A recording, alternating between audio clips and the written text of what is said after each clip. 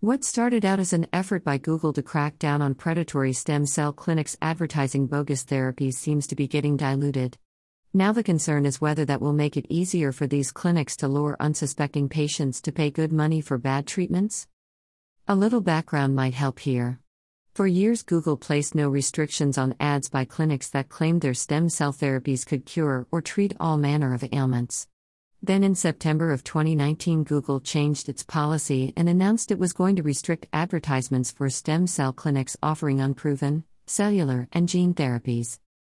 This new policy was welcomed by people like Dr. Paul Knopfler, a stem cell scientist at UC Davis and longtime critic of these clinics.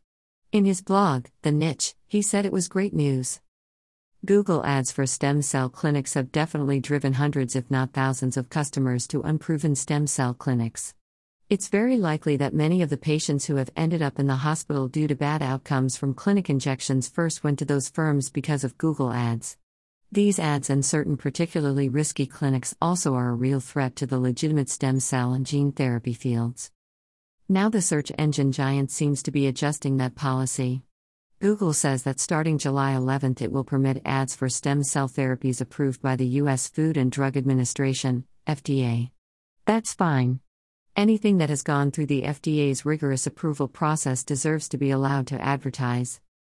The real concern lies with another adjustment to the policy where Google says it will allow companies to post ads as long as they are exclusively educational or informational in nature, regardless of regulatory approval status.